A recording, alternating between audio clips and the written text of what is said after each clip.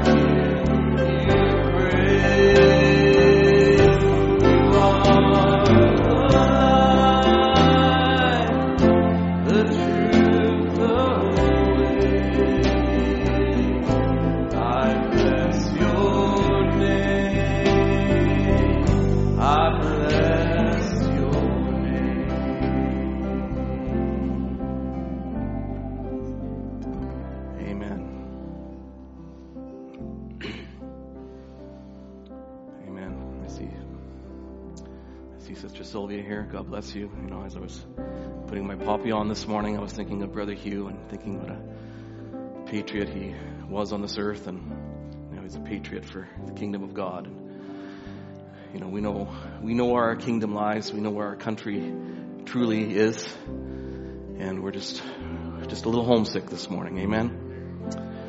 Amen. Let's sing "Peace of God, Cover Me." Peace of God, cover me, cover me, cover me. Peace of God, cover me through the storm. Cover me. Only in you I am safe, and only in you I'm secure. Only in you I find peace. So cover me,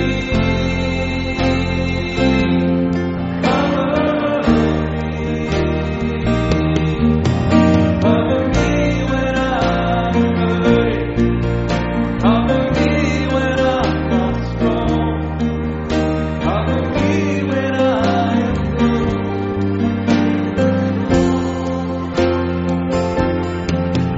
Cover me when all seems hopeless.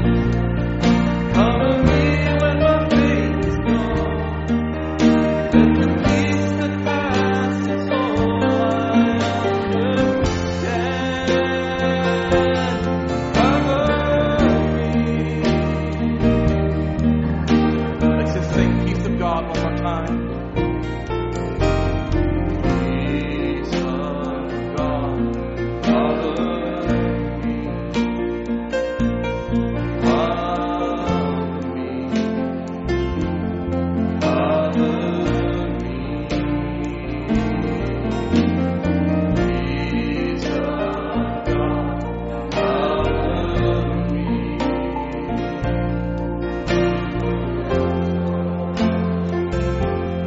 Only in you, only in you. Oh, only in you I am safe. Only in you I'm secure.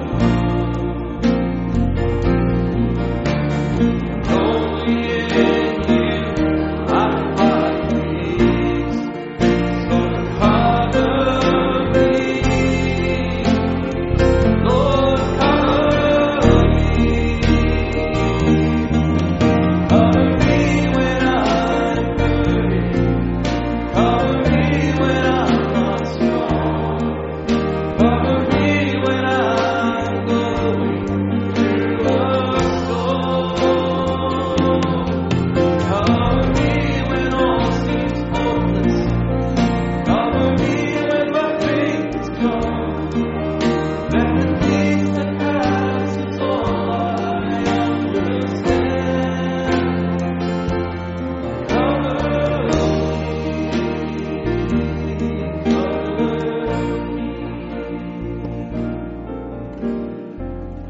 Amen. I'm here to declare that it's not hopeless. Amen. I'm here to tell you that if you haven't got faith, God is here to fill you with faith. Amen. We all have our weak moments. We all have our times when we don't feel like much of a Christian, but that doesn't matter to God because He already has a finished work in us. Amen. Amen.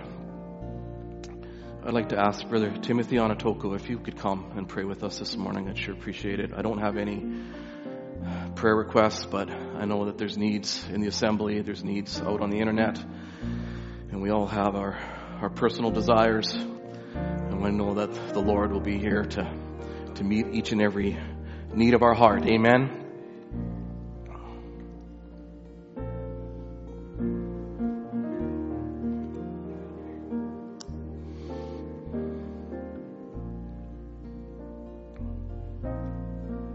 Thank you, Brother Tim.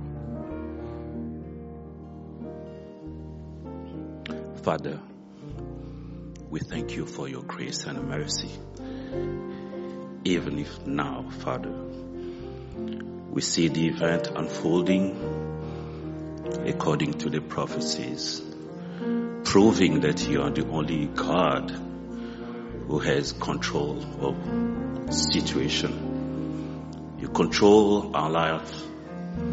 You control event even among the hidden people so that we can know you are our God, and we are not ashamed to show it, to proclaim it, to behave as sons and daughters of God.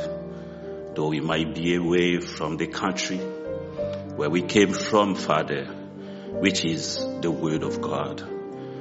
The heavenly places, many times, as Brother said, we don't feel like we're being from God, but you have said it. We thank you for your mercy. We thank you for your grace. It has pleased you to bring us in your house, the church, the house of praise, worship, adoration, and thanksgiving, Father. We don't want to wait according to the calendar, but every day is a thanksgiving for us to see the sun shining, oh God, to see the scent of like precious faith. Father God, you heal our disease, you give answers to our problems. Oh, how we thank you, Lord. We bless your name for everything you continually doing for us. And here we stand in your presence, holy presence, Father, under this expectation that you will come once more behind this pulpit. Anoint your servant. We don't know who's going to speak to us, but the Almighty God, the all-knowing God, is always present. Come, Father, and give answer to our need. Meet the need of each one of us, oh God, whether it is here on the internet or whatever condition we might be in the future. We want to see you. Thank you so much for everything. We commit this service and everything in your mighty, holy hand, in the name of Jesus Christ our Lord. Amen.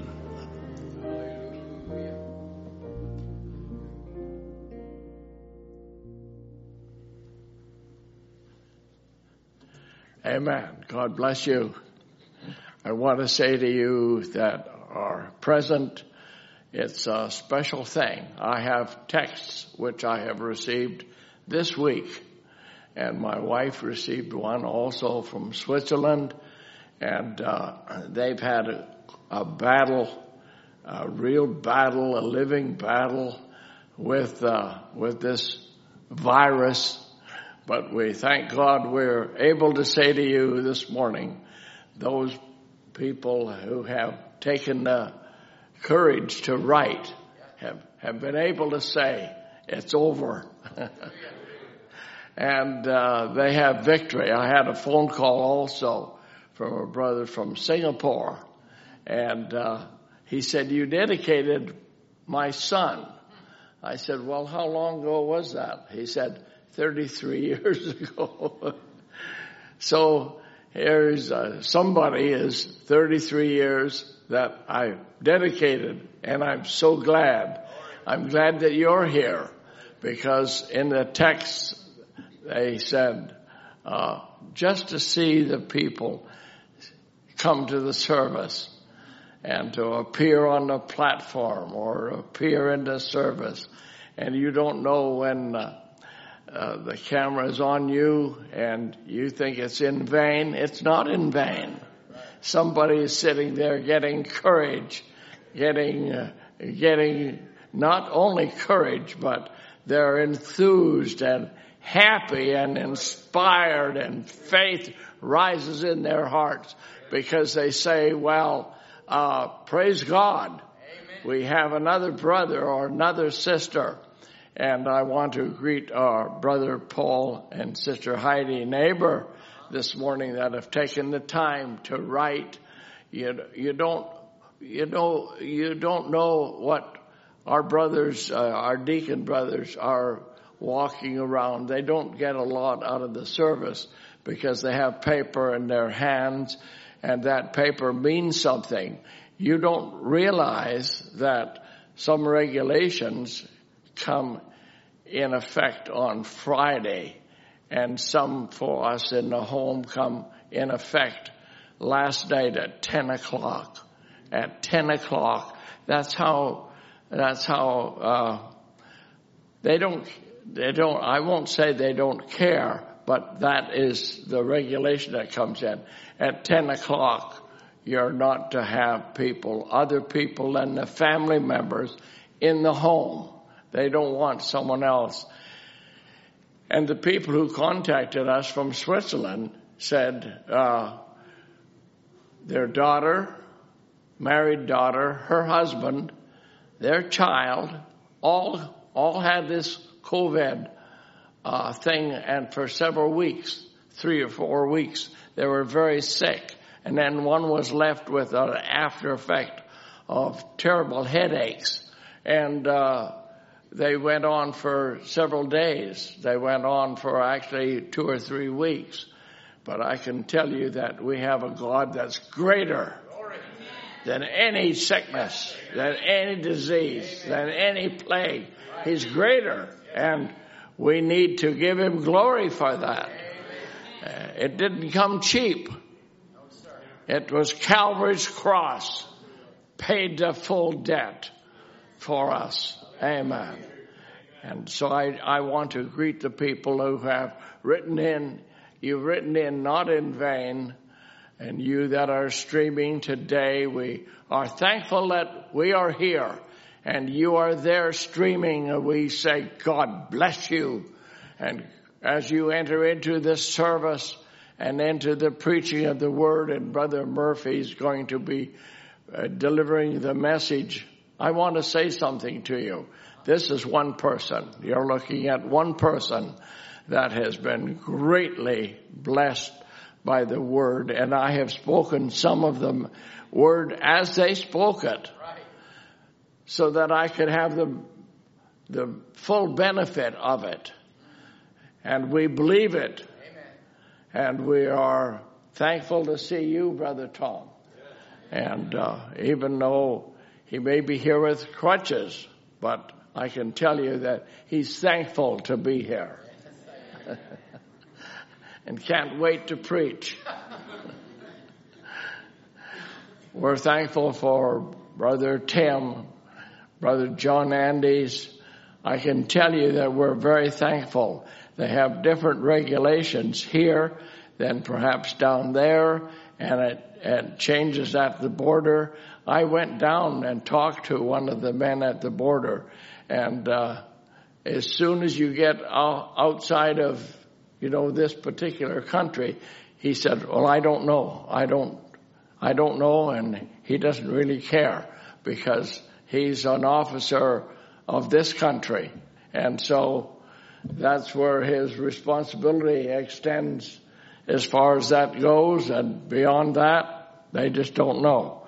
So they don't take any responsibility, but I'm glad. And we have new regulations for the church that came into effect over the weekend, and it is. Michael's going to address it. Pardon? Michael's going to say something. They can come into the church, but there's no meeting afterwards. You're not permitted to meet with others after the meeting, but before the meeting, and what is that? Perhaps you should come up and give it. Well, let the person who knows say it. Anyway, I want to say God bless you, and to those that are on the internet, God bless you. God bless you. It's good I can see you there. I've been there. I know what it's about. When they say raise your hand, I raise my hand. Hallelujah. I raise my hand while the preaching's preacher, while he's preaching the word. I raise my hand because I'm fully in agreement with it. Hallelujah. Brother Mike, you do that too, don't you? Amen. God bless you. Michael. Thank you. You can have your seats. It's all right. Yeah, it's all good. Good morning. Not going to take too much time for Brother Murphy, but we do want to just go over a couple little tweaks and changes. I know we're probably all in a little bit of the what has been deemed as COVID fatigue, and definitely dealing with that in my house. Just done with this. But here we are. It is what it is, and we're just working through it. So we appreciate your ability to work through it with us. I'm going to clarify a few things, a couple little changes. Probably the biggest one I would say is Indeed. Just anybody that was aware of the announcement yesterday, they're just asking for everybody to tighten the ship up a little bit as far as social gathering, recreational gatherings, etc. That does not apply to mass gatherings, which is what we're under, which is why we're here. And we were biting our nails as we were listening and wondering if it was churches were included. And thankfully, one of the last questions, they asked specifically that, and here we are today, or we would have all been streaming service. But the one thing that does affect us is when we leave, right to our cars. Okay, there's no gathering outside and fellowshipping and such outside. It's just straight to our cars. And we'll just, for the next couple of weeks, the current orders are to the 23rd, and we'll just be conscious of that and just do our part, and we'll just go to our cars and mind that. All right, so that's just no social gathering outside. We do, whether you know it or not, we do have neighbors, and they do watch. So especially now, we want to be very careful and do our part. So a couple things that I do want to also then now clarify is just as the deacons have asked, parking when you're coming into the different zones. Parking, the fellowship hall we've had open for now, for this month. Parking for fellowship hall is along the fence, along this road here. That's the zone for anybody coming to the fellowship hall. So, park along the fence area here. Anybody that's coming in the balcony, you should have been parked in the back corner, kind of behind the school in that area of the parking lot. And anybody coming into the sanctuary, you're parking out front in front of the overhang area here. So just be aware of that if there was any confusion on the parking. The fellowship hall is open. All services, any service, as many times as you want. So there's no limit or quota on the fellowship hall. So please don't feel like there's the two booking thing. That's the fellowship halls any time. And I know it's not on the site for the evening services. I will be adding it for the evening services as well. So the fellowship hall will be opened for everybody. Sunday evenings are also are not counted to the your pre-booking quota. So again, so the fellowship hall is not, and Sunday evenings anywhere is not. So it's just the Sunday mornings and the Wednesdays that we're just trying to balance so everybody has the opportunity. So I know there were some questions on Sunday evening and in the sanctuary, am I not allowed? And so just to clarify, Sunday evenings, book wherever is open, as many times as you want. And we'll join with everybody in the States for the service, and any service in the fellowship hall is any time you want as well. So hopefully that was clear enough for you. It's just the Sunday mornings that you're allowed to have pre-book one, and a Wednesday you're allowed to pre-book one. And then from there on, it's same day. Those that were keener waitlist users, there's a number of people that were right on the wait list, and it would be a lot of the same people, but we've removed the wait list. And so the wait list is no more. And if you will be pulling from the fellowship hall, so if there is any vacancies or gaps, or somebody cancels or forgets to cancel, and we find out that there's some space, we'll then bring people from the fellowship hall into the sanctuary. So the fellowship hall has essentially become the wait list. You want to be at church, you want to get a chance to come in here, it's not the wait list anymore. Come to the fellowship hall and join the brothers and sisters there, and then we'll pull from that area.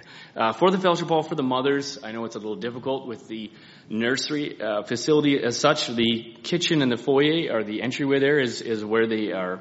It's available for the little ones, but we've also curtained off the windows in the kitchen, and so they converting the kitchen to just mothers only. So anybody that's in the fellowship hall, it is mothers only, and there'll be signs on the door. So please don't go into the kitchen, any of the brothers. So mothers will be using that space for a nursery.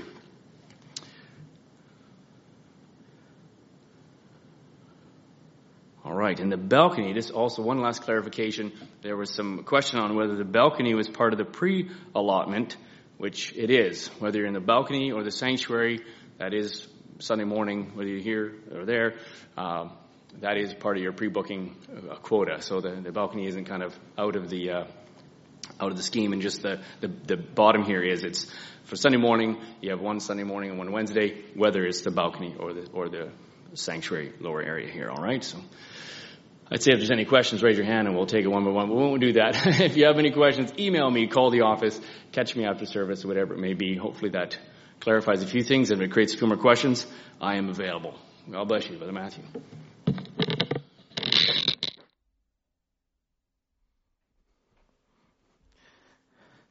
Thank you, Brother Mike. And we sure do appreciate you as well, because I know you're always dealing with the changes and it's a little stressful. So thank you for managing that. Let's sing There's Been a Change in Me Since Jesus Set Me Free.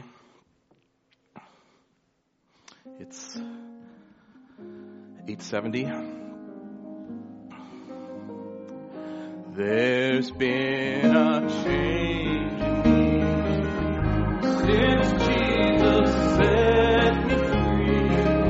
I've been to Calvary. I'm born again. I cannot turn around. My feet are on solid ground. Someday I'll wear a crown. Oh, what a change. There's been a change. There's been a change in me since Jesus set me free. I've been to Calvary. I'm born again. I cannot turn around. My feet are on solid ground. Someday I'll wear a crown. Oh, what a change. Since I saw my name in the book of redemption, since I saw my name in the book, have communion now with Christ my Redeemer. Since I saw my name in the book, since I saw my name in the book of redemption, since I saw my name in the book, I have communion now with Christ my Redeemer. Since I saw my name in the book, oh, since I saw my name in the book of redemption, since I saw my name in the book, I have communion now with Christ my Redeemer. Since I saw my name in the book. Amen. Amen. Let's call Brother Murphy out to preach for us, and as he's coming, why don't we sing Springs of Living Water, 759. Amen. Did you thirst in a barren land? Amen. And those waters came. It's really good when you're song leading, I tell you. Water's the best. Amen. Verse 1, please. I thirsted in a barren land of sin and shame, and nothing satisfying there I found. But to the blessed cross of Christ one day I came, where springs of living water did abound. Drinking at the springs of living water, happy now my soul is satisfied. Drinking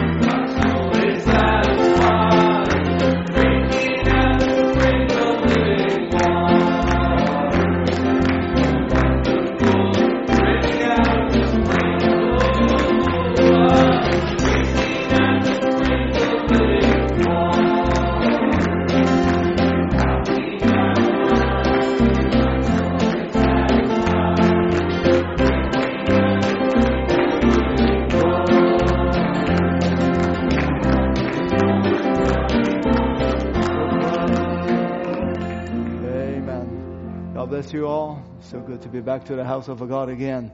I trust you're having an expectation to drinking from the water, the fountain. And, the fountain, it has no end to it. And just get your appetite right. You just become thirsty and God will fill it up. So we believe the Lord is going to meet us. There are needs in amongst us. There's needs even outside of the church. They send in a request for us to pray and to believe for them. In time like this, that's what we're bind our faith together to do all the Lord has given to us. He give us a power. This is the time to release that power of faith, to believe whatever the God words has said. It's not just what we learned from, but we haven't been accumulating. We haven't been built up. And I believe this is a time for us to really manifest what we believed. So let's turn to the scripture, if you don't mind. Let's turn to the book of Revelation, chapter 10. Yeah, it's a very, very familiar scripture, and especially related to the hour that we're living. And by the prophet's message, and we know this is God's word for us in this hour. And chapter 10, book of Revelation. I think I'll just read the whole chapter because it's not very long. And I saw another mighty angel come down from heaven, clothed with a cloud, and the rainbow was upon his head, and his face as he were the sun, and his feet as pillar of fire. And he had in his hand a little book open. And he set his right foot upon the sea, and his left foot on the earth, and cried with a loud voice, as when a lion roars. And when he had cried, 7 thunders utters their voice. And when the 7 thunders had uttered their voices, I was about to write, and I heard a voice from heaven saying unto me, Seal up those things which the 7 thunders uttered, and write them not. And the angel which I saw stand upon the sea and upon the earth, lift up his hand to heaven, and swore by him that liveth forever and ever, who created heaven, and the things that therein are, and the earth, and the things therein are, and the sea, and the things which are therein, that there should be time no longer. But in the days of the voice of the 7th angel, when he shall begin to sound, the mystery of God should be finished, as he has declared to his servants, the prophet. What a marvelous promise. If without the message, this is only just a scripture, so many, probably all the theologians just passing by, just without understanding, without giving it. But by the prophet of God, the message in this hour, God revealed this to us. And even we can see that in the school, and they teach on that, and they speak about it. Even the little kids, they can quote it in the scripture. But you see, for the world, it's just total mystery. Oh, we're thankful the Lord revealed this to us. And the voice which I heard from heaven spake unto me again and said, Go and take the little book which is open in the hands of the angel which standeth upon the sea and upon the earth. And I went unto the angel and said unto him, Give me the little book. And he said unto me, Take it and eat it up, and he shall make thy belly bitter, but he shall be in thy mouth sweet as honey. And I took the little book out of the angel's hand and ate it up, and it was in my mouth sweet as honey. And as soon as I had eaten it, my belly was bitter. And he said unto me, Thou must prophesy again before many people and nations and tongues and kings. Let's bow our head. Dear Heavenly Father, we open up the Holy Scripture. Lord, used to be this book of a redemption. Nobody can touch it. Nobody can look at. But Lord, in this hour, through the messenger, Lord, the Lamb of God has opened this book for us. And to take the book from the hands that sit on the throne and to give it to the messenger in this hour, and then pass it down to us. So Lord, it's not just something, just a page, a ink on the page, but Lord, it is as an open book. It is as a redemption plan has been revealed. Our name has revealed it in it. How we're thankful, Lord, that the price has been paid so that we don't have to pay any price for it. Lord, we don't have to probing at it or just try to seeking at it. This is to give it to us, Lord. That's it behoove to us to go to take the book and to eat it up so that we can become one with the Word. Lord, it doesn't take the mind to figure it out. It just takes the faith to accept it and receiving it so that the Word and the receiver of the Word will become one. We thank you, Lord, and we ask you to bless this service, Lord. Just come down again to meet your people and speak to us. In the name of Jesus Christ we pray. Amen. You may be seated.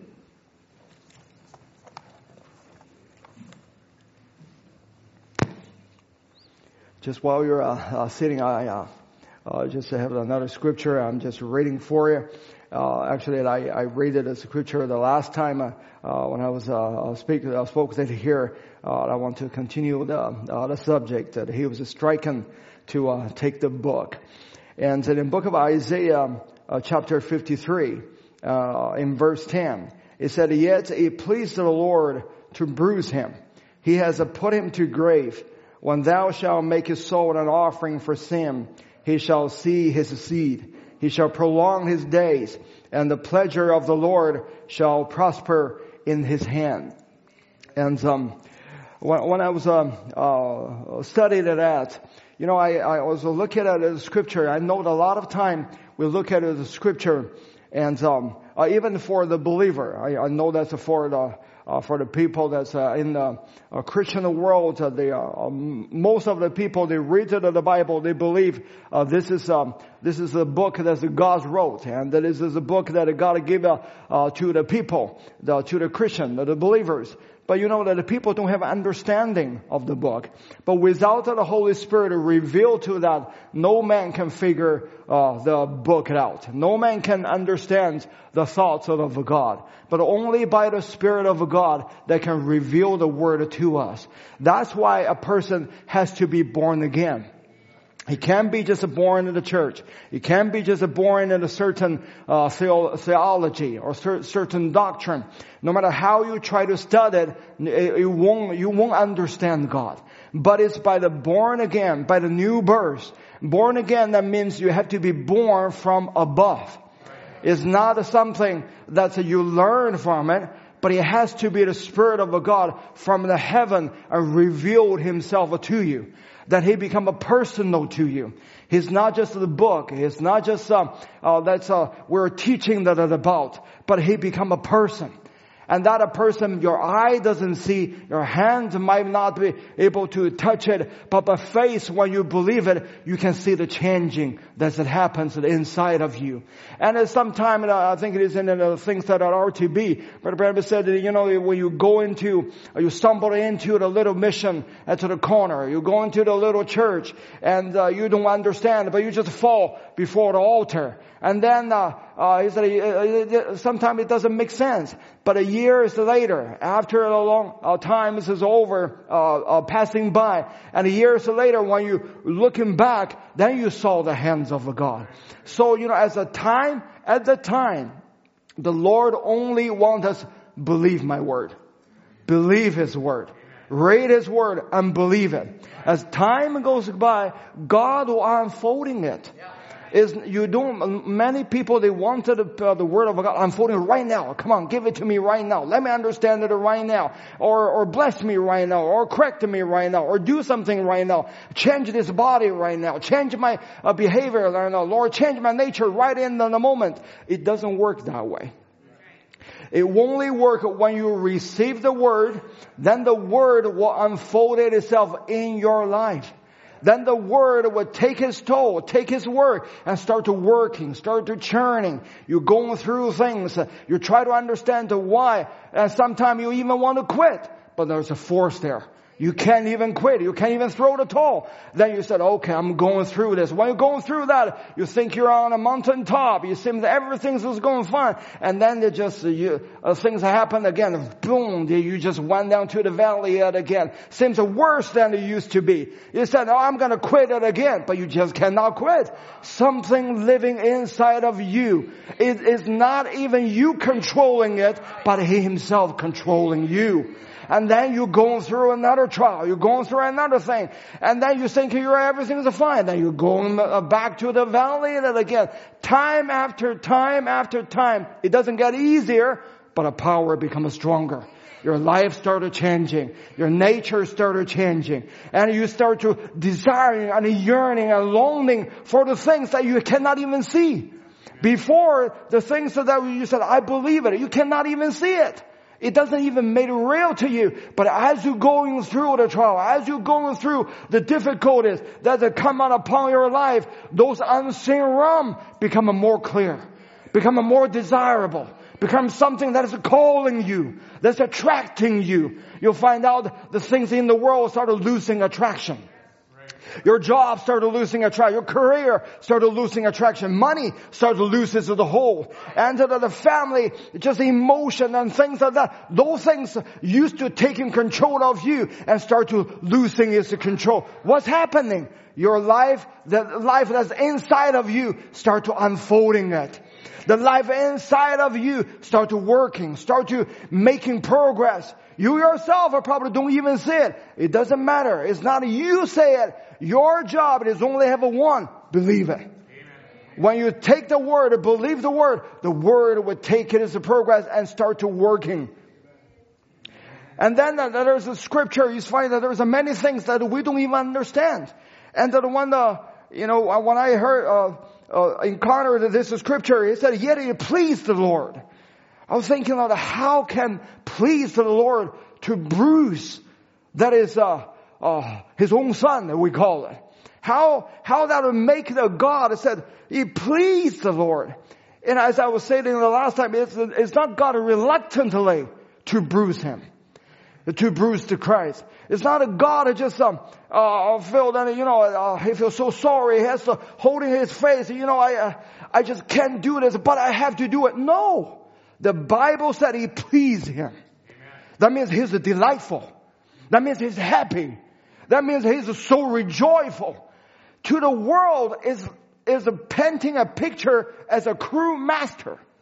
That's why Brother Branham said in a message, the person wrote a book, said silent God.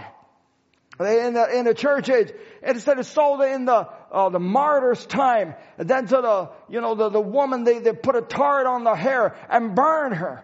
And they rip off the belly of the pregnant mother and take the baby and dash it as a head. And where is God? They said. And it is the God is just put His arm together and just keep silent. But they don't understand. But the prophet said that, they just don't understand. Those people, they're atheists. They just don't understand that the seed has to go into the soil and it has to be buried. It has to die. Then it become fruitful. Then it come out. The eyes of God look totally different than our eyes are looking things. When God looked at Him, He pleased. He said, I must strike this masterpiece in order for the life to come out, in order for Him to speak, in order for Him to become a sacrifice and for my people. And all of those things is all laid in the Bible. And without the messenger, without the Holy Spirit, that revealed it to us, and people can only look at it outside. That's why people, they struggle themselves. They try to go through certain things. They're fighting for it. They're battling for it. But they never saw what is the end result come.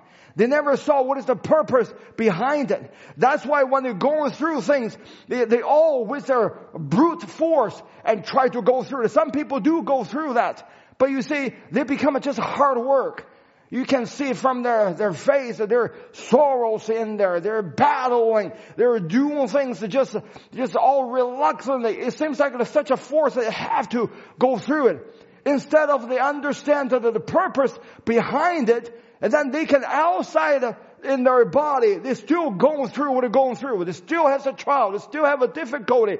But inside of them, there's a force in them. Make them to see the picture that's behind this whole thing.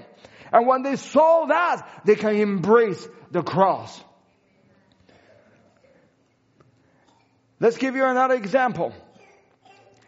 The prophet said that Israelites, all the Jews that are going through the gas chamber in the Second World War, they was all killed.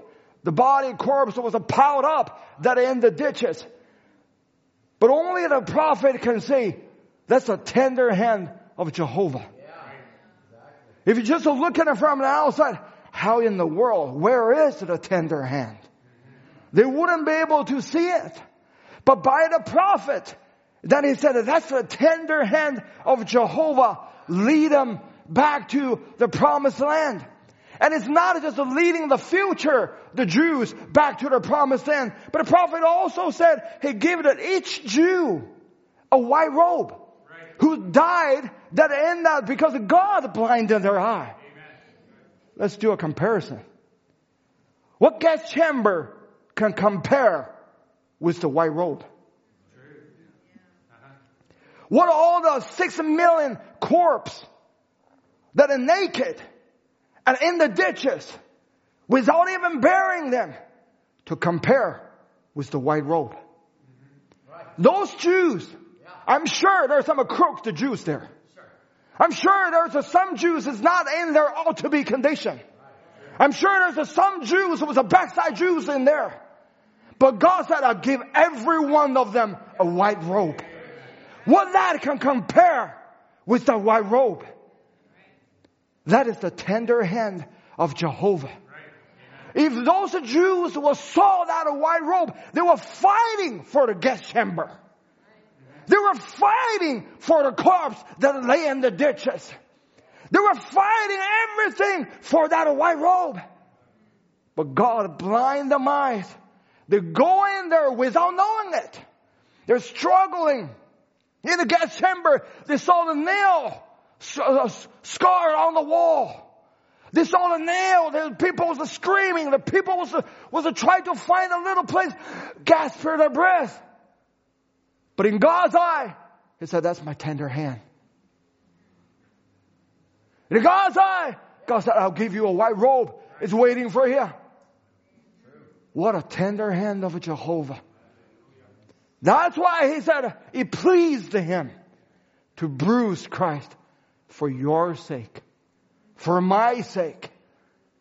That's why when Jesus saw that in book of the Hebrew, when he saw the joy laid before him, he despised every shame. God transferred the division to Christ. When he was on the Garden of Gethsemane, then he said, not my will, but your will be done.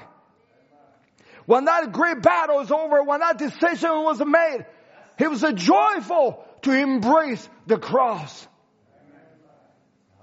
It pleased God to bruise him.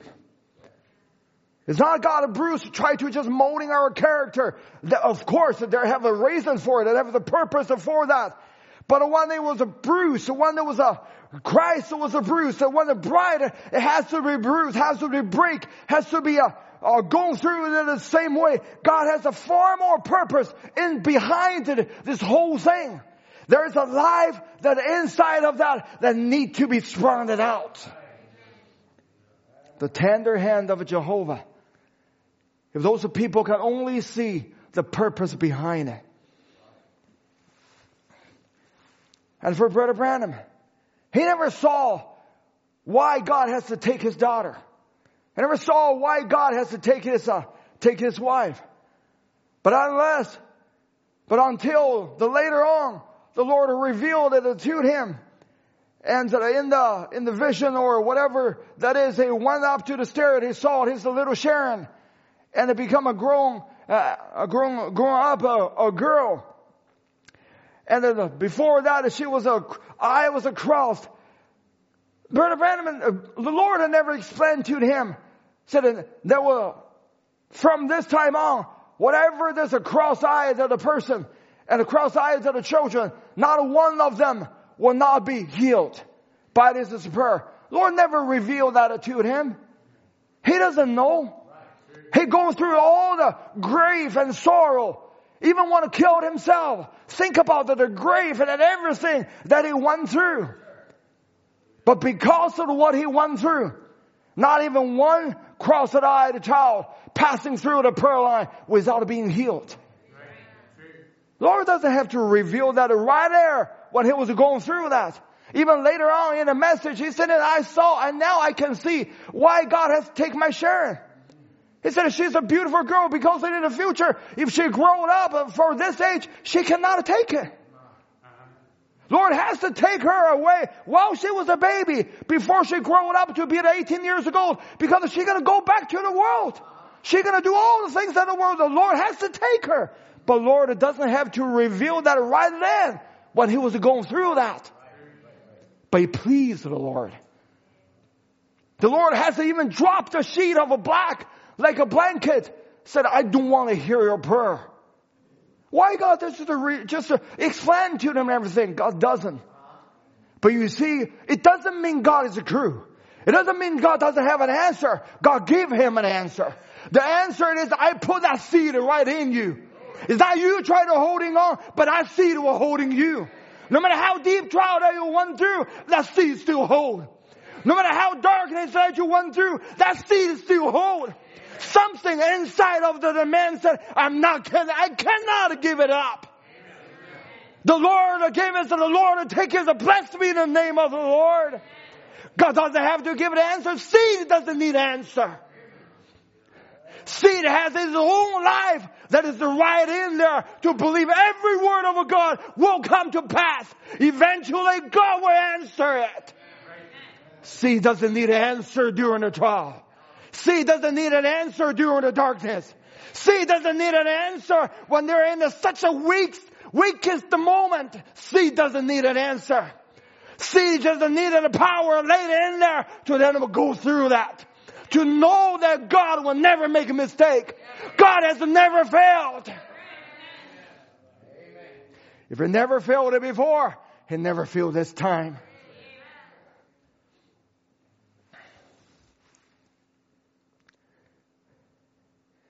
I think that all the things that the prophet had went through, but later on, that he understand better and better.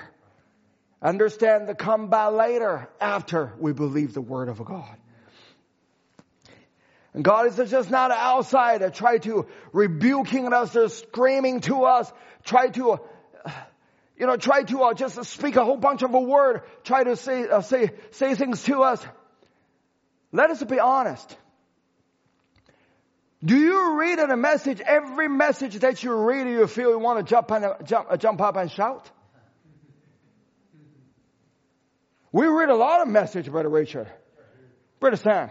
We probably read hundreds or even up thousands of messages. Can you tell me which message makes you shout and scream? I saw you all angels. What's the problem? The message that we heard. Sometimes we were listening to the message right there. Oh, it was good. Sometimes we just listened to the message. After that, we said, oh, it's over. Oh, I haven't finished my dish yet. Sometimes we were reading and listening to the message. We listen and listen. It seems to just passing like that. It's not just God to try to every time, almost you have to, every message that you read, you have to, reading it and listening to it. Oh man, it was so wonderful. Not every time. If not every time happened to me, I'm sure if not every time happened to everybody else. But we desiring it. Do you disbelieve in what you listen? Do you try to find what's the problem in the inside of it? You only condemn yourself, Lord, why I didn't get what I should get. That is the seed. That is the seed gene of God can only have that type of a desire to longing for God, to yearning for God, wanting the power, the word that's laid in there to become a benefit to us. Only the seed would desire that. If it is not a seed, they will try to find a loophole in there. They were trying to find something inside of the message to give them an excuse to leave the message. They were trying to find an excuse to show that they are criticized. But the seed is not. The seed, when they look at that, they want to believe it. And they do believe every word of God. And God doesn't have to take it every message, every line, every word.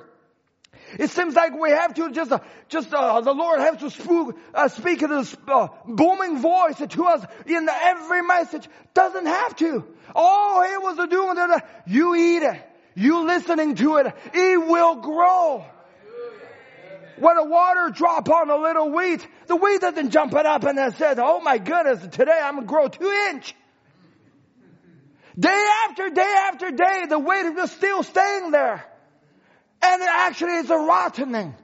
It was something underneath and it was just working to start just springing up without even noticing it. But you see, as long as he kept drinking, it kept pushing out.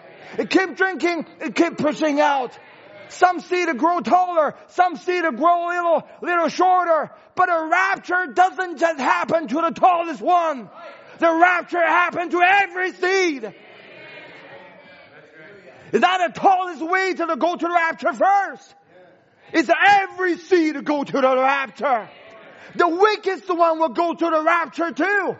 If you are the strong, if you are the most mature, then they're even worse because they have to wait for the list of mature, the way to have to grow up and catch up. Then we come up in one unit. We all go to the rapture.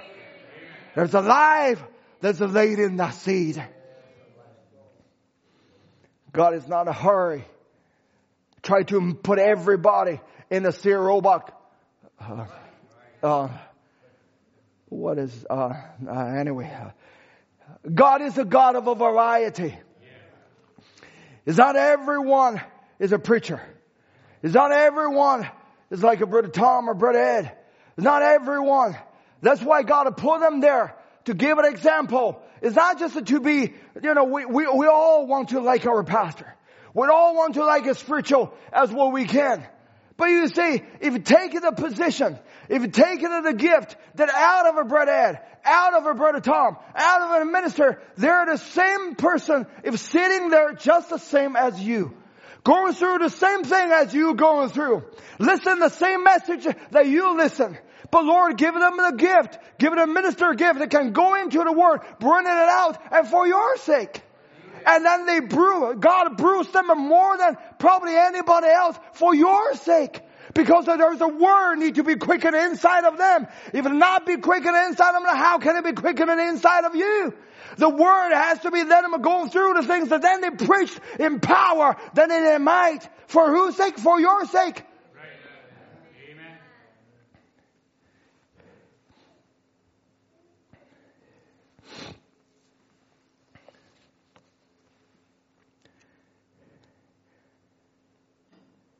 But you see, God's eye is different than our eye.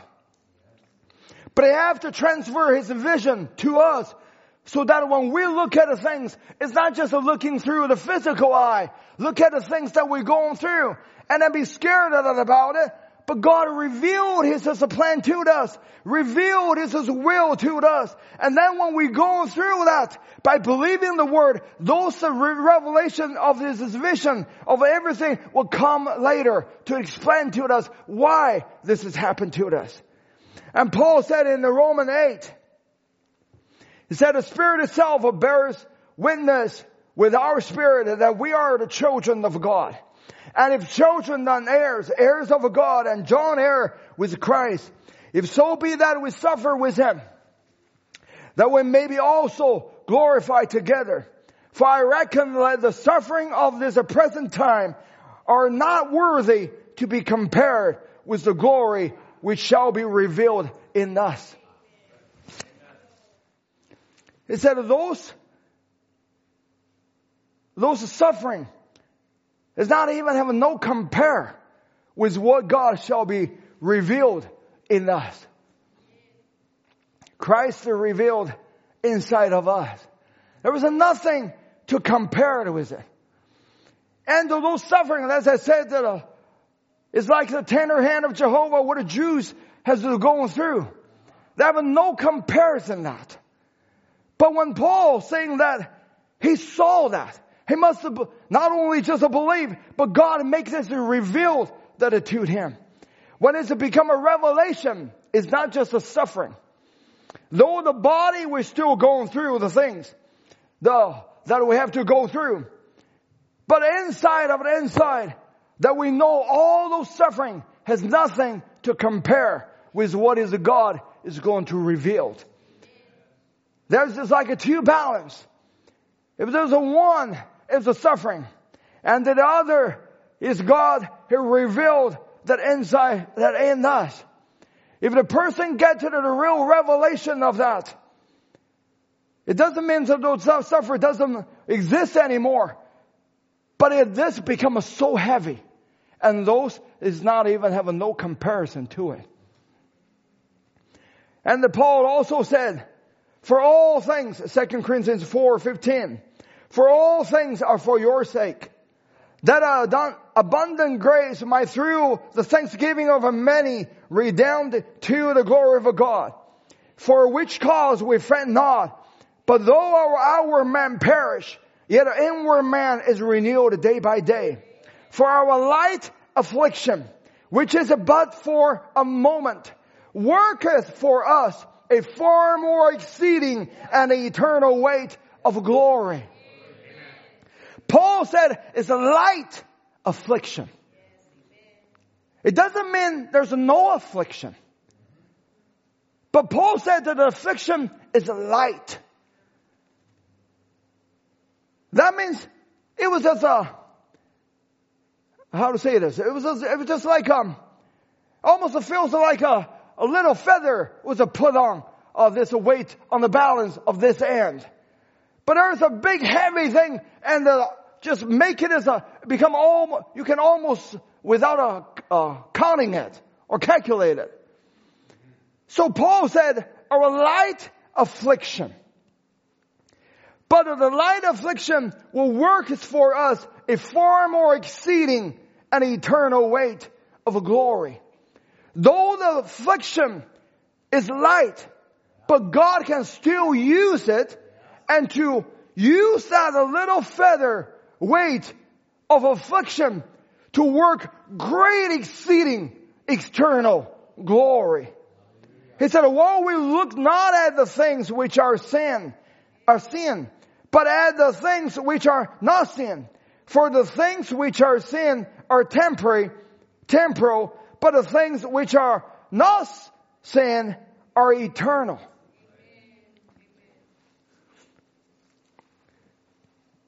That's why when we're believing the word, when we take in the message, and the belief as to the truth of God to us personally, it's not just dealing with the symptom.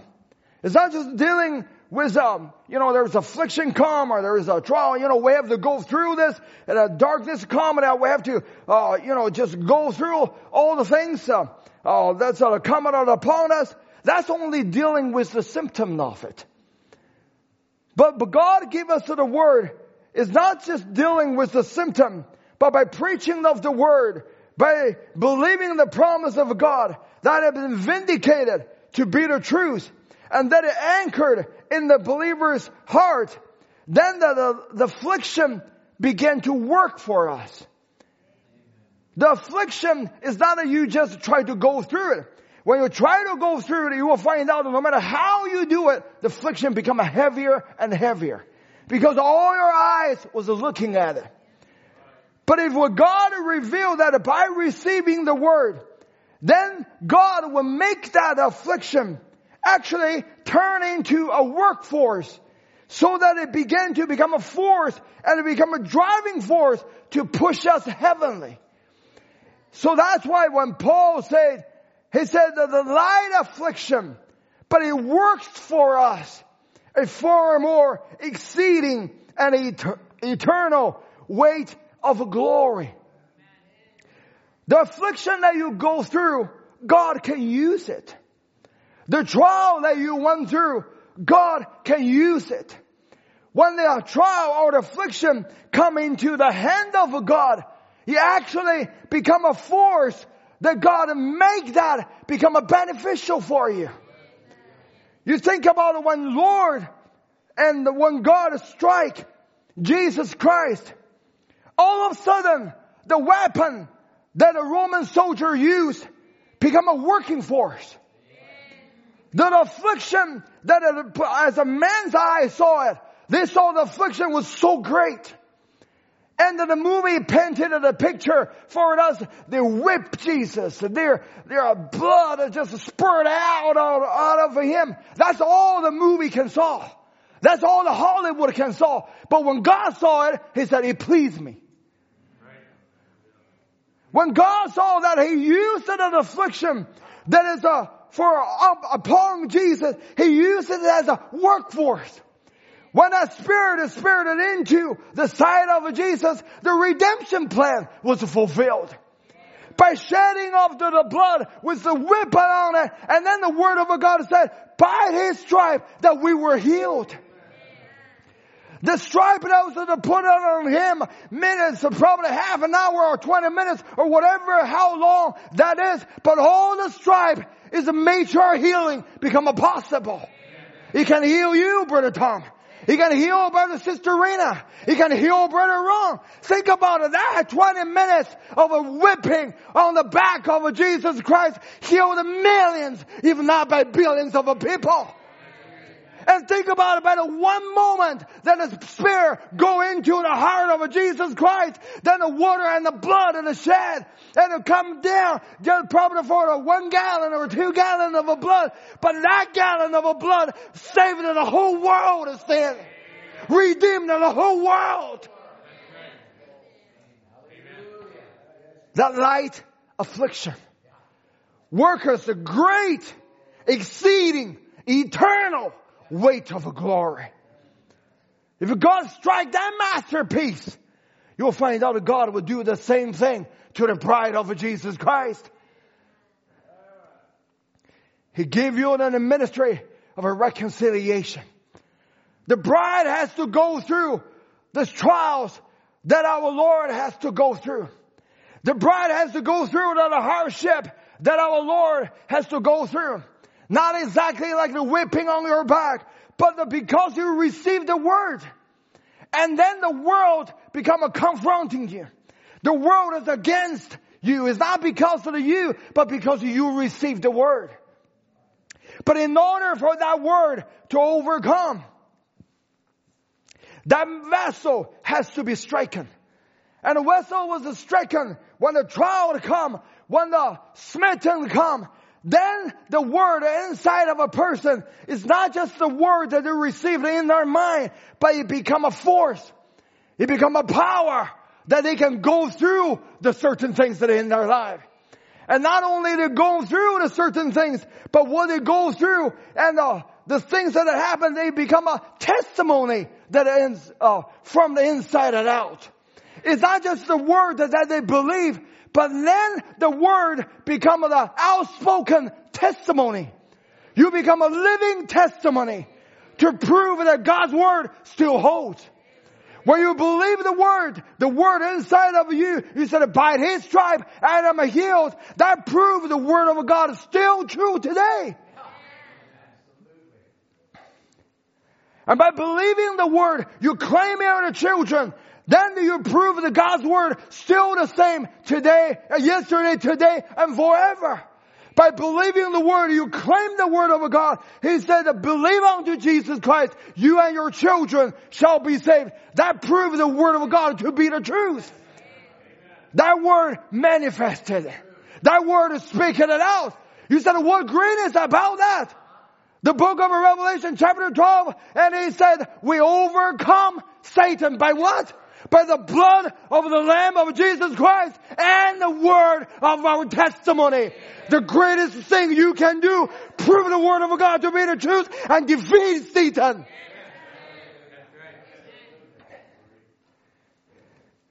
That's why God has to smite this masterpiece. He has to strike in them so that the word become a force to overcome Satan.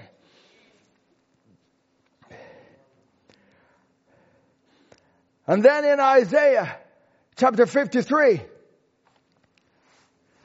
It said, but he was wounded for our transgression.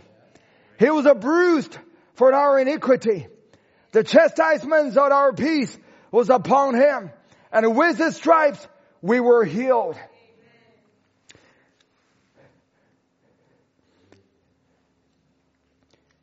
Inside of the Jesus Christ, that's the life of God. But in order for the life of God to be manifested, and that masterpiece has to be stricken. And so that it can be the redemption for all the children of God.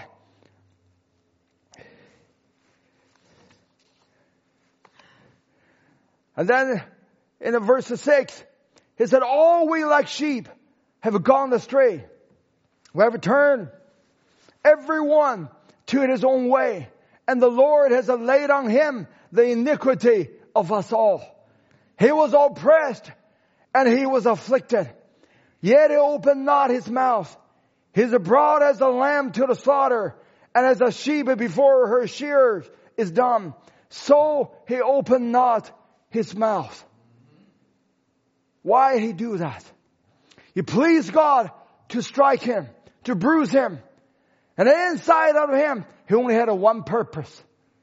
Christ, he saw the vision. He saw the will of the Lord. In him, there's only one purpose. That is to fulfill the redemption plan. To become a sacrifice.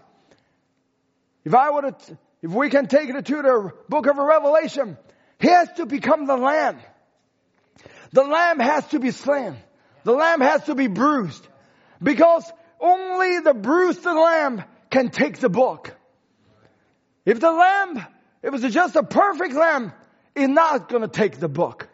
But it has to be the lamb that is a bloody, bruised, stricken. So that lamb can take the book. Can open the seal thereof. Without a striking, he cannot take the book. It's not just on the perfectness of the lamb, but he must become a sacrifice. It must be bruised. That's why when God said it pleased him to bruise him. Because when that perfect lamb, when it come to when he was ahead of the perfect image of God, when just like Brother Branham said that in the masterpiece, when Michelangelo saw that a statue raised up right in front of him, it was as perfect as it can be. Then he was so inspired. He was so enthusiasm. Then he struck with the hammer on the knee, said, speak. Why? Because they feel this one should have a life in it. This is in such a perfect image. That's why he's striking at him. When God saw Jesus, the perfect lamb that rising him before him, he can do nothing else but to strike at him. It's not just thought. He was thinking it over, but something inspired in him. God was inspired when he saw the perfect image rising him before him. That he must strike, that the life come out. This is the one that can take the book. This is the one can pay the redemption price. And this is the one can open the seal. He pleased him to strike him. If it pleased him to strike him then, it so pleased God to strike the bride of Jesus Christ in this hour for the life to come out. To speak it again, to take the book.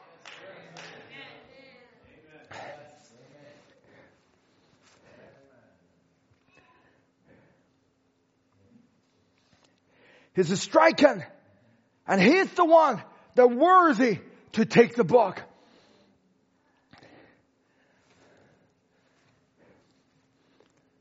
I always feel pressed for time.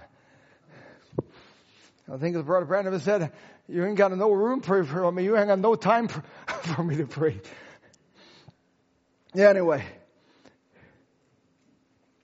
The Bible said he was taken from a prison and from judgment, and who shall declare his generation? For he was cut off out of the land of the living. For the transgression of my people was he stricken. You think about it in the book of Revelation.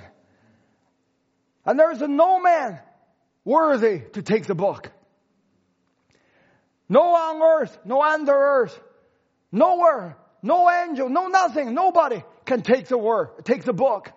But only the Lamb can take the book. Angel, though they have an ability, but they're not a kinsman. It has to be this a kinsman redeemer. He has to become a man, just like you and me.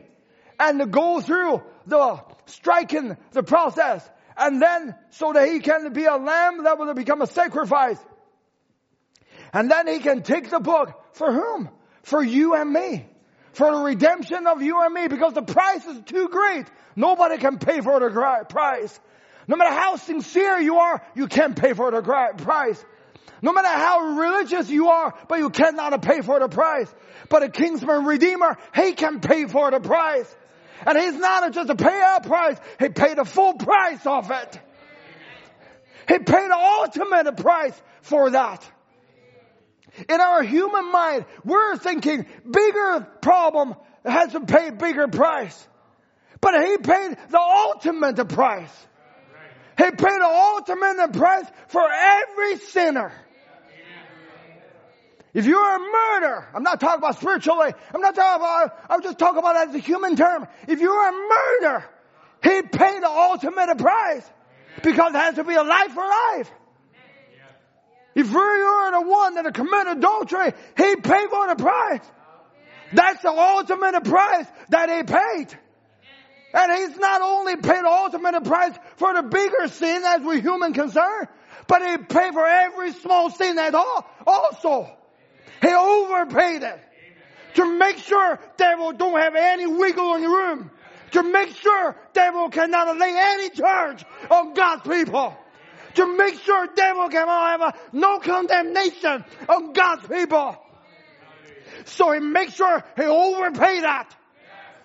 In our mind, we think, this guy got a bigger sin. Yeah, they got to take a bigger price to pay. But Jesus said, it doesn't matter the size of the sin. I paid it for it all. Your past sin was paid. Your lying was paid. Your stumbling was paid. Your mistake was paid. Your backbiting was paid. Every sin, he said, I paid for that. I paid the ultimate price for that. I even overpaid it for every sin. Whatever wrongdoing. Yet even you're thinking, now just a little thing, but God said, I pay for that. He makes sure Satan cannot lay any charge on God's people. Who can accuse God's people? Who can lay charge on God's children? It is God himself justify them. By what? By the overpaid price for every one of you. Does they pay the price for cancer? Yes, sir. Does they pay the price just for your food? Does they pay the price for your COVID? He paid the price for everything. He overpaid that. To make sure every healing is covered. Every sickness is covered. You have a mental problem? He said, I cover for that. I overpaid it. Not a one price he didn't pay. That's why devil have no wiggling room. When it comes to charging at you, you can show up the token, the blood of Jesus Christ laid right in me. He paid the price for everything. You have depression? He said, I paid a price for that. I overpaid the price for that. All my blood will cover everything.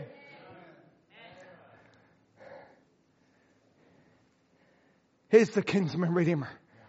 He's worthy to take the book. There's no bigger sin or small sin. He covered them all. There was no bigger cancer or small COVID. He covered them all.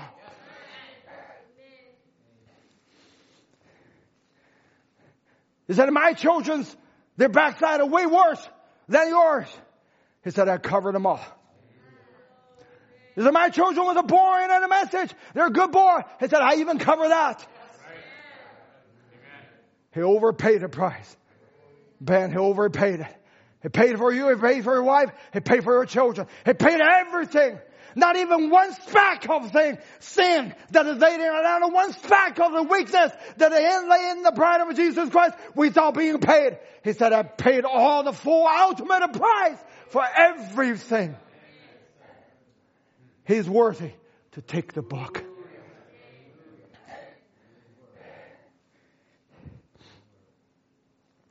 That's why it pleased the Lord to bruise him. He put him to grave. Shall make his soul an offering for sin. God looked past all the affliction. It doesn't mean that he's not a sympathizer. It doesn't mean that he doesn't have a compassion. Compassion is to do the will of the Lord. He knows the bigger picture. He knows what his striking will do. That's why he pays the price.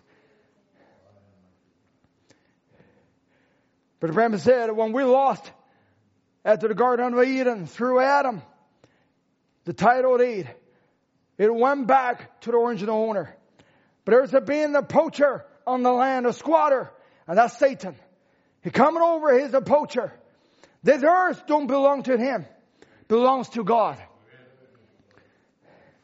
The book never went into Satan's hand. The title deed never went into Satan's hand. Your rights never went into Satan's hand. Your blessing never went into the Satan's hand. Your healing never in the Satan's hand. Your peace is never in Satan's hand. Your goodness is never in Satan's hand. It all held in God's hand. Your joy is never in Satan's hand. That's why you cannot find the joy in our entertainment.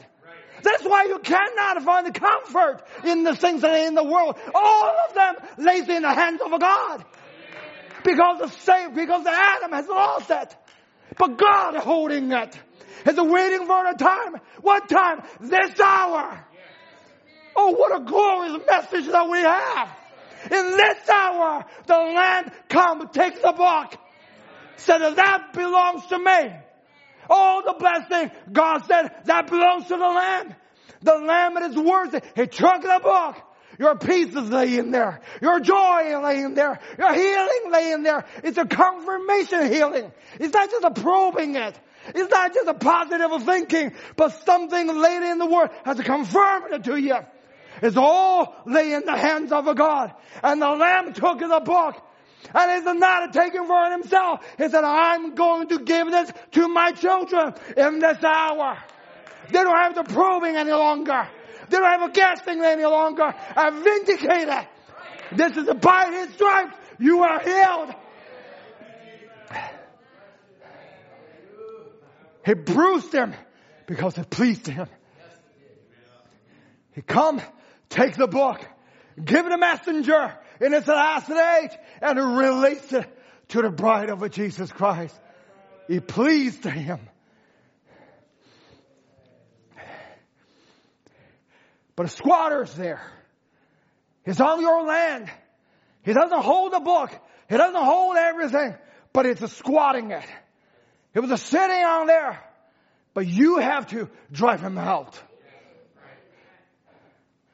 And you have a legal right to drive him out. Because when the Lamb become a legal owner of it, he transfer that to your name. When you have a certain property, even in the BC, they have what they call the land transfer tax. But in this, there's no land transfer tax. Because you are the co-heir with him. You are inherited. This belongs to you. It's not that you have to pay a certain price. I got to get myself up a little bit. I got to do something. There's nothing you need to do. You are the inheritor of it. Then he said he's a poacher. This earth don't belong to him. Belongs to God. But he's a poacher, a squatter. But he said, he breaks the seals. Reveals, give us his inheritance to his people. He gives the inheritance that he inherited, become a kinsman redeemer, and freely give it out unto us. It all belonged to him. He was the one who redeemed it, but instead of keeping it himself, he gave it back to the people. That's his love for us. It's not only just he elected us, he chose us, but he gave it an inheritance. To further extend it, to express his love, he gave the inheritance. He gave an authority to you. Your children belongs to you. Your peace belongs to you. You're strong in the Lord. Your personal walk belongs to you. Everything belongs to you. Why? Because now you become a legal owner of it. When you're guessing it, when you're probing at it, you're not sure. But when you know your name is on it, when you know that you are the legal possessor of it, you can enforce it.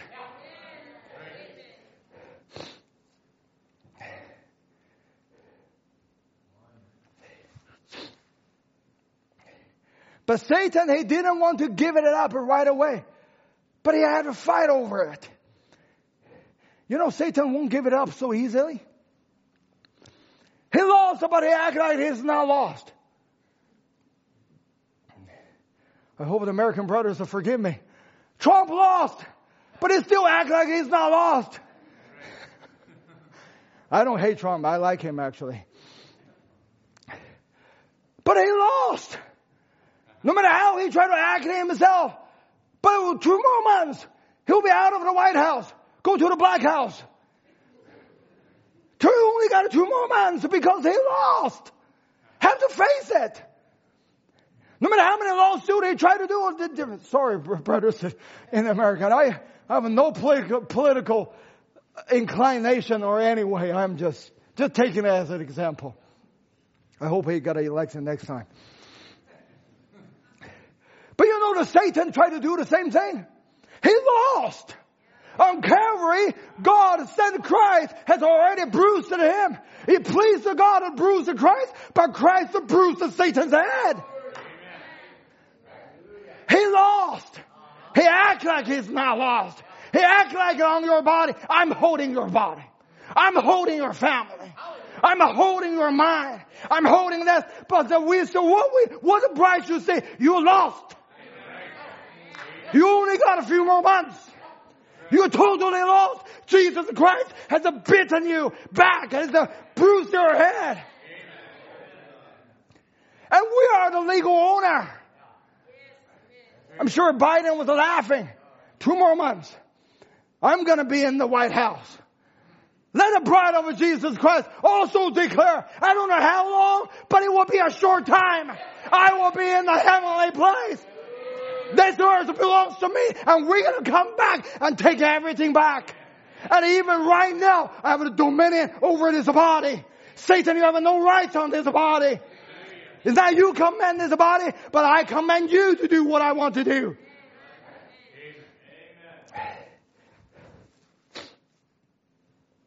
Sometimes we act like we're the illegal owner. While we're having the legal documents right with us, the message of this hour has been vindicated time after time to show us our name is on that book. We are the legal owner. Devil doesn't possess anything. It's only the squatter on it. Sometimes you'll find out that the parents will labor on our children with love, with the patience. Do whatever that we need to do. But it seems like it doesn't see any result.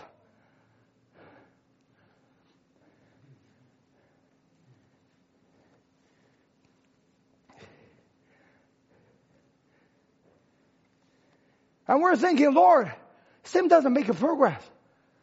We want our children to be filled with the Holy Ghost. It seems that doesn't happen.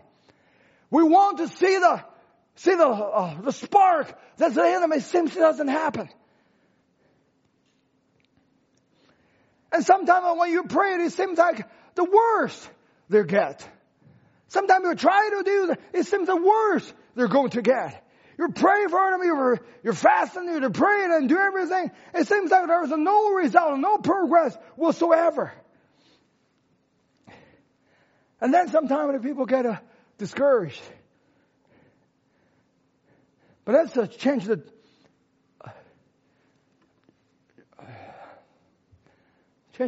diagram. Let's change the angle a little bit. It seems like the Satan just grip them in a tighter and tighter. But do you realize it's a Satan scared of you? Not scared of you. He's scared of that legal document. He knows that belongs to you. Because you have the legal document. Satan still got a hold of our children. It just is a lucky day. I know you don't think so. You're always standing on the Satan's side to try to say nice things of him. It's Satan's lucky day that he still holds your children. It's his lucky that he's holding them because he is an illegal owner. But you are the legal owner. When you pray for them, it seems like they're getting worse. Why? Because Satan's afraid. Because he's scared, he has to drag their children and hide them. He hide them in the bar. He hide them in the drug. He hide them in the social, all kinds of things. Why? Because he's scared. Because he's an illegal owner. As an illegal owner, he has to run with his kidnapped your children and try to hide them as much as he can do. Because he illegally owns your children. He's not the legal owner of your family. That's why he's running for his life. Illegally owned your children with him and go here and go there. From one entertainment to another entertainment. From this to that, or job or money or women or girl or boyfriend, all things. He do everything that he can. He try to run. It's not your children's are running. It's a Satan grab them, running them. Because he's afraid. He knows the time is short. He knows he doesn't illegally owns them. That's why he do everything that he can. But thank God, we are a legal owner. And by God's grace, the bride of Jesus Christ recognize who she is. It's not who she will be, but we recognize it by the word in this hour revealed to us. We are the legal owner of it. The Lamb has to took the book and to give the book to us. We become the legal owner. All the property is laid in there. It all belongs to you. Your family is your inheritance.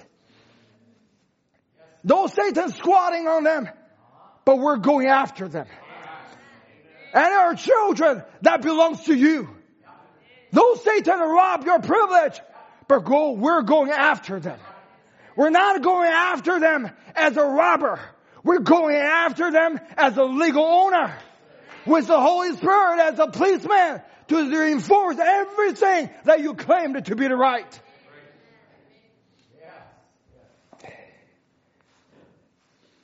Devil is just an illegal possessor of your health. Health belongs to you. But devil is scared. That's why he's running from one doctor and hiding from one to another. He hides as a bug. They hide it as a virus. They hide it everything. Making one rule after another. He's scared. Because he saw the bride of Jesus Christ, recognized that she's the legal owner of everything that God given to us. That's why he makes the situation become worse and worse and worse. Because they run, they try to hide. They try to do everything that they do. But the more they do, the more we realize the devil, you are defeated. You are scared because you realize you're not the legal owner. But I am the legal owner.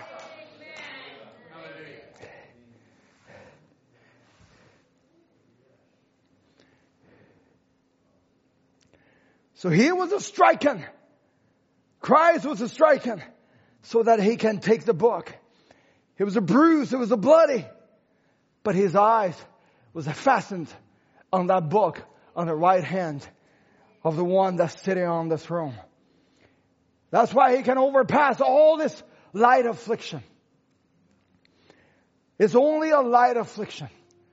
But he'll do the exceeding eternal glory. He is a worker. The affliction is a slave. It's like a worker that worketh for you. I'm just thinking about what God has done in Switzerland. Maybe they're watching this service. Or maybe they're in the future, the archive for it. It's all started from a little affliction. A light affliction. By a sister writing the email to Brother Ed said, and then it said a certain line, and the voice speak to the Brother Ed, it said, this is the wounded one. And just by that a little, we say light affliction. But to the sister, to the people in there, and they may think of this as our whole world is crumbling. Our whole family is crumbling. But in God's eye, He saw years past what's happened right now. What's happened in the years later. That's why He said that's a light affliction. And He pleased Him to bruise them. He pleased Him to let a trouble come. He pleased Him that a division come. He pleased Him that all the things that happen. When the whole world seems to crumbling. But God said that is a light affliction. And because of light affliction, God put that affliction into His work. That He can use it. He can work for what? For the eternal and the weight glory. Exceeding weight glory. Think about the people that are saved. That in Europe, a different church, a different people from Africa, meeting after meeting. How many people was blessed? How many people was healed physically and also mentally and spiritually and plus in their soul? How many people? How things has been done from that light affliction. And then come for the meeting. There's a brothers from Angola come for the meeting. And by that, the brother team get a connection with them. Then the message can now go in there, printing the message. Light affliction has a work exceeding and with eternal glory. There's so many things we can bring. The works in China, the work in Uganda, the work in everywhere. Light affliction. But God used it, works for the exceeding and the eternal weight of a glory.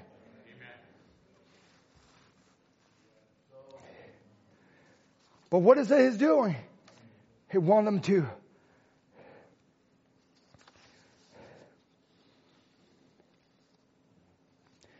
The Lamb has took the book.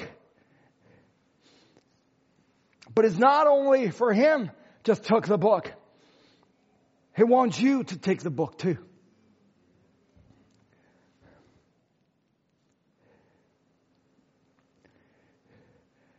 It's the bride's duty now to take the book. When John saw that in the book of Revelation 10 when we read, another voice said to him, said, go take the book.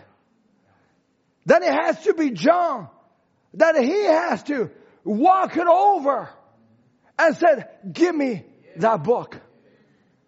We know that that angel was standing. He was standing upon sea and then upon earth. But as I said, the Satan will not just easily let you go to take it. He will fight for it. And for John, he must go over to take the book. When he go over to take the book, that is a little journey. And in that journey, he has to walk it over to that angel who put his feet on sea and on earth. If the angel put his foot on sea and on earth, John, while he's taking the book, he has to walk it over that too. God doesn't make it as a way just becoming easier to us. But God said to us, I'm in control of this. Sea and the earth is under my feet. I'm holding the book, but you have to come to take it from my hand. He's not going to just throw and drop it into your hand. You have to walk the distance. Come to take the book. No matter how sea was roaring, no matter how earth seems like it wants to swallow in you, but remember, always remember, the angel put his feet on sea and on earth, and he hold the book. He said, "You coming over?" Brother Timothy said, "This belongs to you. Your family belongs to you. Your daughter belongs to you. Your children belongs to you. Don't look at the sea. Don't look at the earth. I'm standing upon it. I'm standing upon it. The sea might roar. Devil might roar. Devil might do this and that. But you just walk it all over. Like a Peter walking it over. Put your eyes fastened on that book. That book has been holding to you. All your healing was there. All your blessing was there. All your rights was there. Put your eye not on the sea, not on the earth, but just walk right over and take a hold of that. Give me that book. That belongs to me.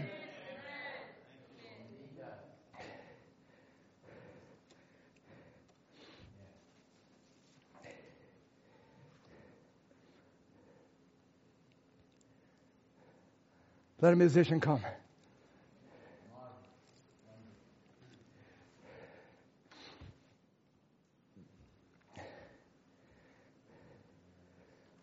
When John Go took the book, and then that angel, the voice, then it says, you take the book and eat it up. And then it will be bitter in your belly, but sweet in your mouth. Brother Branham says that the bitter in the belly because you're digesting. And it's sweeter in the mouth because afterward you have a testimony. It becomes sweet in your mouth when you testify. The bride of Jesus Christ overcomes Satan by what? Blood of the Lamb of God. And the word of their testimony. How can it become a word of a testimony without a drop into the belly, become a bitter and digesting? And then the trial come, and then the difficulty will come, then the struggling come, then the battling come, then the churning was come. All by take the book and eat it. It's not just a claim it. My family is mine, my daughter is mine, and you can claim it, but you must eat it. There's a bitterness followed. There's a trial followed. There's a striking on a masterpiece followed. But you're not worthy to take the book. But there's a worthy one has took the book. That's why if he said, come, that means that you are worthy. Otherwise they wouldn't call you to come. And you dare not to come. Because no one can look at it. No one can take it. But when they said come, that means that you are worthy. It's not on your worthiness, but on my worthiness. Then you walk it over, take it, and then eat it up. Let a word and you, by faith, believing it, you become a one. That is not you speaking anymore. But by the striking, the life starts to uttering voice. It's not just by the mouth you try to say, give me my children, give me my loved one. But the life inside of it has a manifest the token owner. You become the legal owner. It's not just you saying it, but your life has had a seal on it. It says this belongs to Brother Timothy. This belongs to Brother Matthew. This belongs to Brother Mark, Sister Ray. This belongs to Brother Mike. This belongs to you, to Brother Larry. This belongs to you, Brother Aidan. This is yours. It has your name sealed on it. That's your token life. That's your new birth.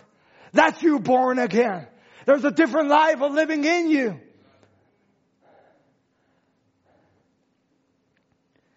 Then when you eat the book, then the voice said, prophesied again. Because you have been the masterpiece. You have been stricken. It pleased God to bruise you. For what? For you to take the book and eat it up. And the angel warned you. There will be bitterness. The angel warned you. There will have a come trial. The angel has warned you. Said it won't be easy. The darkness are going to come upon you. The clouds are going to be coming upon you. The rejection going to come upon you. All the people are going to refuse you. The mocking going to come. All they're going to come. But John said, I don't care. Just give me that book. I cannot explain a lot of things, but give me that book. I cannot explain the situation, but give me that book. I don't know how this is going to end, but give me that book. I warned you. I know, but I claim it.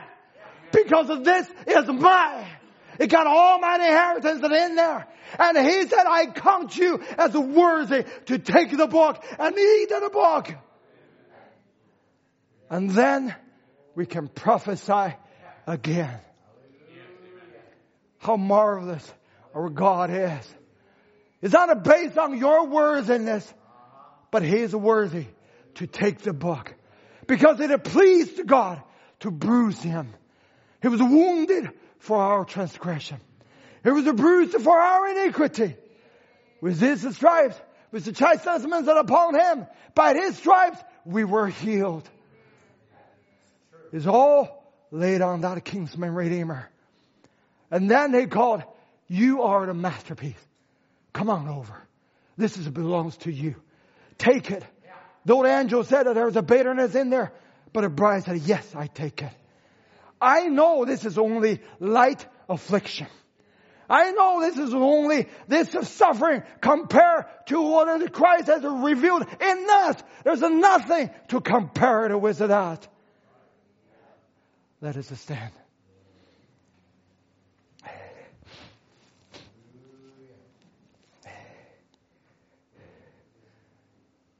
They overcome him by the blood of the Lamb and by the word of their testimony. And they love not their lives unto the death. What a typical characteristic of the bride of Jesus Christ. Let's talk about you. It's not just talking about a John. It's not just talking about in the Bible and Bible time. This is talking about you. He's worthy to take the book. He's taken it. And he called you up, said, it belongs to you. Whatever you ask, believe it, and it will be given unto you. Amen. Let's sing a song. I'm a redeemed, bought with the price. This is for the redeemed. This is for you, bride of Jesus Christ. What a time that we're living in. It seems like everything was falling apart. But you know how I'm thankful to the Lord. Give us a promise that has been confirmed to be the truth. And He gave us as a book that not even people in that ancient time worthy to look at it. John saw it and write it about it, want to write it. The Lord said, no. I'm leaving this for the end time. I'm leaving this for you, Brother Mike. I'm leaving this for you, Mr. Waldner. And all your children, and all your loved ones. I'm leaving this for you, Sister Hope. I'm leaving this for you, Brother Leon, Brother Victor. Oh, my beloved, Brother Peter. All of you. This is all for you, Sister Andrea. The Van Enters. Oh, my goodness. And all the people crossing on the side of the border. You've never been forgotten. This book is for you. No matter I say it or say it not, it doesn't matter. But He saw you. Amen. That's the saying that I'm a redeemed, bought with the bride. Am redeemed. Surprise. Jesus has changed my whole life. Forever God did ask you just who I am. I am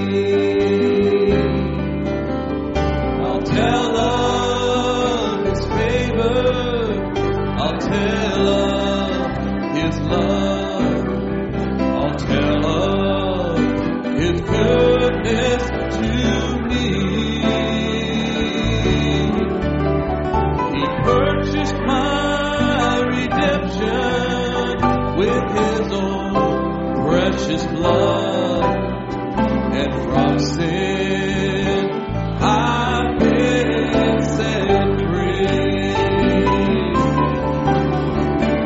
I am redeemed, bought with the price. Jesus has changed my whole life. Anybody ask you just who I am, just tell them I am redeemed. Amen. You're the redeemed one. Think about the price that He paid. You know, a lot of time when we're thinking about that, Lord, I'm not worthy for it. You know, that's always what Satan tried to say. He said, you're not worthy. You should follow what He said. He said, yes, I'm not worthy, but He is worthy. It's not because I'm worthy, but because He is the worthy one. He paid the ultimate price for every of my sin. And I just receive what He has paid for. You know that when He was stricken, do you realize that you were stricken with Him? Do you realize that you were in Him? While He was smitten and stricken, you were stricken there inside of Him. If you were stricken then, if He can take the blow, guess what? You took the blow already. All you right now is only manifest of what you have already been taking the blow when you were in Him. That's why you can go through the darkness. That's why you can go through the condemnation. That's why you can go through Satan's charge. He's attacking everything. Because you already won one time when you were in Him. All you are doing is only manifest what you were already been stricken while you were in Him. It's not hard. It's a light affliction which you're going through. If we saw what those afflictions can do to us, Satan meant damage, but God used him as a slave. He used him as a worker, that a worker for the exceeding and eternal weight of glory. Shall we sing another song that He paid the debts I can't pay? Do you remember that song? He paid a debt He did not owe. I owed a debt I could not pay. I needed someone to wash my sins away.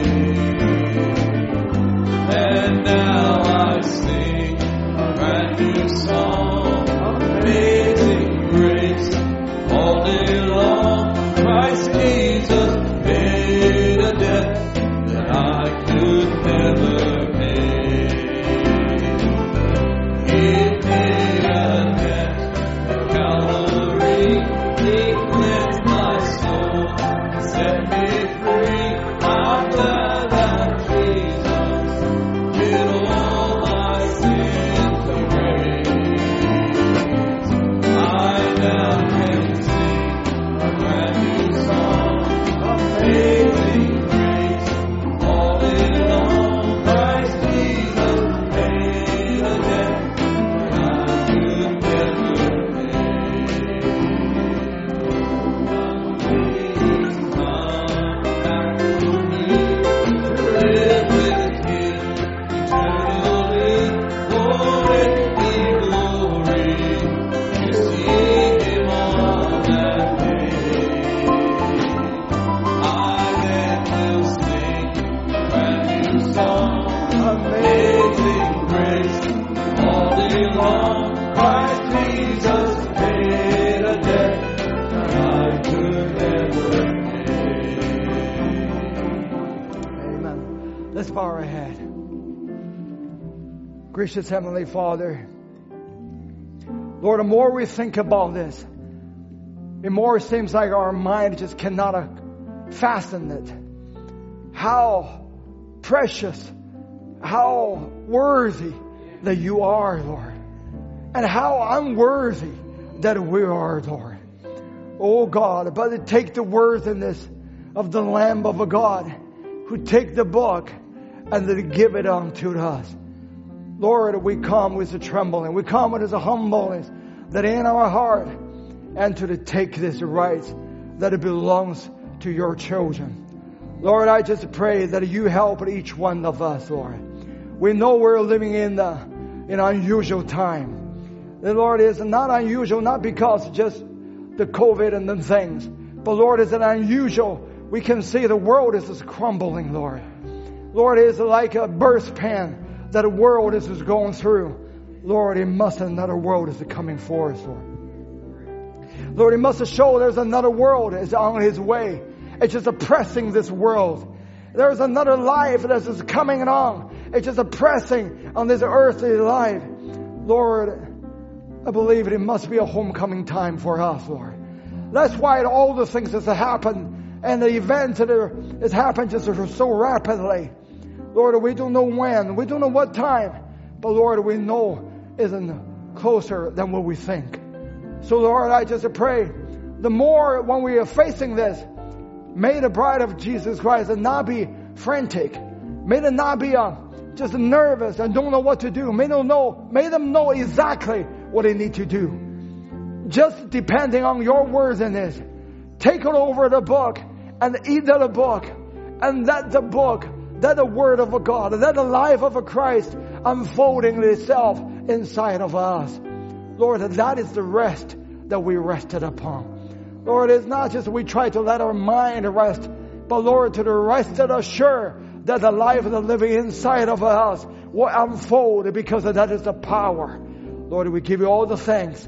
Be with your children. Lord, remember the service tonight. Brother John going to come and take the service. I pray that the Spirit of God anoint my brother, Lord. Just to let us go a little higher. Lord, just go to the bosom of a God and take a hold of the word of a God to receive it and nurturing it and in the bosom of a Jehovah. Lord, you are the Jehovah Jireh. You provide all our need. We give you all the thanks. May your name be praised. In the name of Jesus Christ we pray. Amen. Amen. Shall we sing another song, He Set Me Free? Let's sing some snappy songs. This is the time that the Lord has set us free. Because He take the book and so that we can be free. We're not just to be bound anymore. We're the legal owner. Possess the word of God had a promise to us. Let's sing together. He set me free. Brother Matthew. It's like a bird in prison I dwell. No freedom from my sorrow I felt. And Jesus came and listened to me. And glory to God, He set me free. He set me free, yes, He set me free. He broke the bonds of prison for me. My glory bound my Jesus to see. Glory